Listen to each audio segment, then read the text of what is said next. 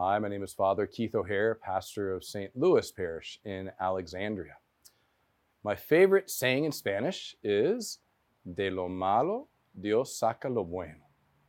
De lo malo, Dios saca lo bueno. From the bad, God can bring the good. De lo malo, Dios saca lo bueno. The gospel this Sunday is about the wheat and the weeds. The wheat and the weeds, the good and the bad, it's all in there. It's all mixed together. This world is a mess. You can see the good and the bad everywhere.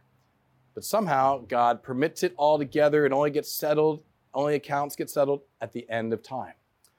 And so what does that mean for us? Well, first of all, don't be scandalized. Don't be surprised at all the bad. God sees it, and somehow he's going to permit it as part of his mysterious plan. And then think about your own life. God has already done that in your life, right? He's brought good from bad in your own life. Bad experiences, even our sins. God is always at work. And so this week, what's the challenge? Look at a crucifix. The greatest bad gives us the greatest good. De lo malo, Dios saca lo bueno. Look at the crucifix and believe it because it's true. Text 2M2V to 84576.